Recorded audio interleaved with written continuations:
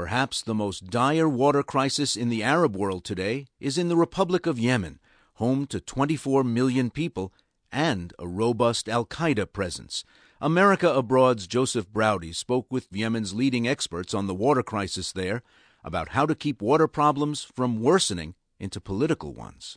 Yemen, one of the poorest countries in the Arab world, long fraught by civil war and jihadist groups, is rapidly approaching a water emergency.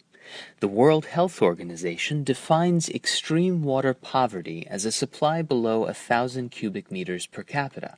And in Yemen, I think it's around 120 cubic meters per year. And this is going down, diminishing, because of population growth. That's Mohammed Lutf al-Aryani, Yemen's former Minister of Water and the Environment. Our sources in Yemen said that Skype has been blocked due to the difficult security situation in the country. This left only the option of a phone interview, so we've done our best to clarify the speaker's words. And this is actually around 10% of the world's average. Less than 8% of what's the requirements for food and drinking in terms of how much a person needs water for producing food, domestic uses. The country's weak central government, often classified as a failing state, has been hard-pressed to manage the crisis. So around the capital Sana'a, where groundwater is all but depleted, farmers have been digging their own wells to suck out the little that remains. It isn't enough. Sana'a is about 3,300 meters above sea level, with a population of more than 2.5 million. Bringing water from the coastal areas, it's very expensive. Pumping water 3,300 meters up a mountain is a luxury the country can't afford much longer. In the long run, the only answer is to relocate the capital and most of its 2.5 million people. This will be the inevitable solution. Because with the population growth in urban areas, not just Sana'a, but also other major urban centers in the highlands, there's no way we can provide enough water for drinking. The distribution will have to be by encouraging and providing incentives for the population to go down to the coastal areas and to start a serious plan for desalination development. The government is the main driver of the economy, and it would not be possible to move population in the urban areas without moving government institutions down there. It would have to be, of course, a gradual process.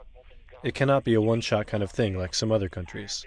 You'd have to move step by step, even some of the industries, the government ministries. It's not an easy decision, I realize that, but that's why I say it would have to be gradual. I think maybe over a 10-year period, we can do it. Yemen's neighbors include some countries torn by war like Somalia, but also others flush with cash like Saudi Arabia.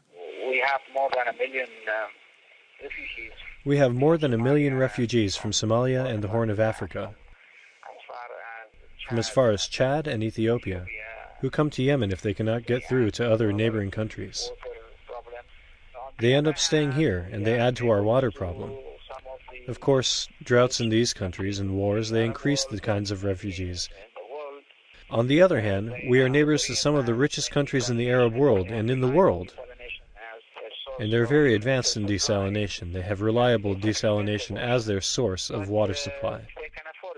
They have to make an effort because it's an expensive option, but the wealth of these countries can make them able to pay for that cost.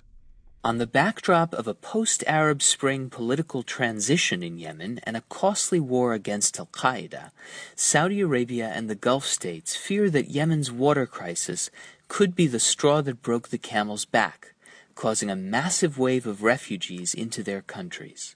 And so for them and for so many countries in the world which depend on Gulf oil, funding a Yemeni water rescue has become a strategic necessity. For America Abroad, I'm Joseph Browdy. You've been listening to The Global Water Challenge on America Abroad.